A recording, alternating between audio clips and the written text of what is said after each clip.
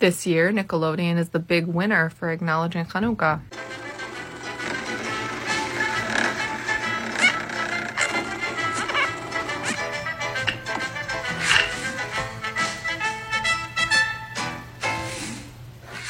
But that's not all. SpongeBob posted 3 drawings on Instagram. We have 1 candle for one night. Not entirely sure why the other candles are there but not lit.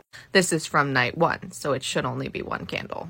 We have SpongeBob playing dreidel, and we have Patrick eyeing a sufganiyah. In frame 2, we have SpongeBob actively lighting, holding the shamash, and we have Plankton holding a dreidel. And finally, in frame 3, we have Plankton holding a half-eaten piece of gelt. We have the candles lit properly for night 1.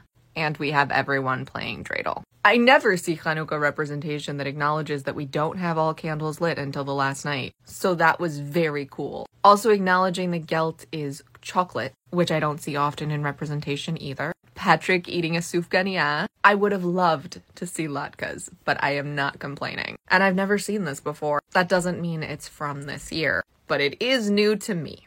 Every show, every company should take a page out of SpongeBob for this one. This is proper representation. Thank you. Now, if the spelling of Hanukkah wasn't the Americanized way, that would be one way to make me happier. But I'm not complaining. It's amazing. Have you seen anything else? Because it's about to be night 7, and that's about the amount of representation I've seen. Chag Hanukkah Sameach!